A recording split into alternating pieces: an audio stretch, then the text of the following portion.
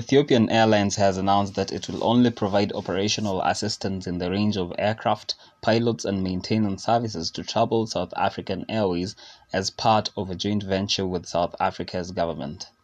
According to Ethiopian Chief Executive Officer Tewolde Gebremariam, the airline will not help with debt repayments or the cost of reducing the workforce, adding that they only want to make it very easy for them to start the airline by providing aeroplanes, expertise, pilots, technicians, and leadership. Ethiopian will provide more modern Airbus SE350S and Boeing Co 787S, he said, in comparison with SAA's Airbus 340 planes.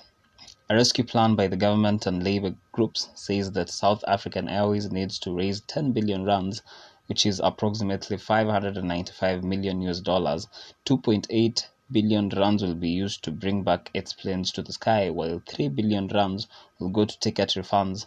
1.7 billion rands will pay plane leasing companies, while 2.2 billion rands will finance voluntary packages as the airline cuts its staff from 4,800 to 1,000.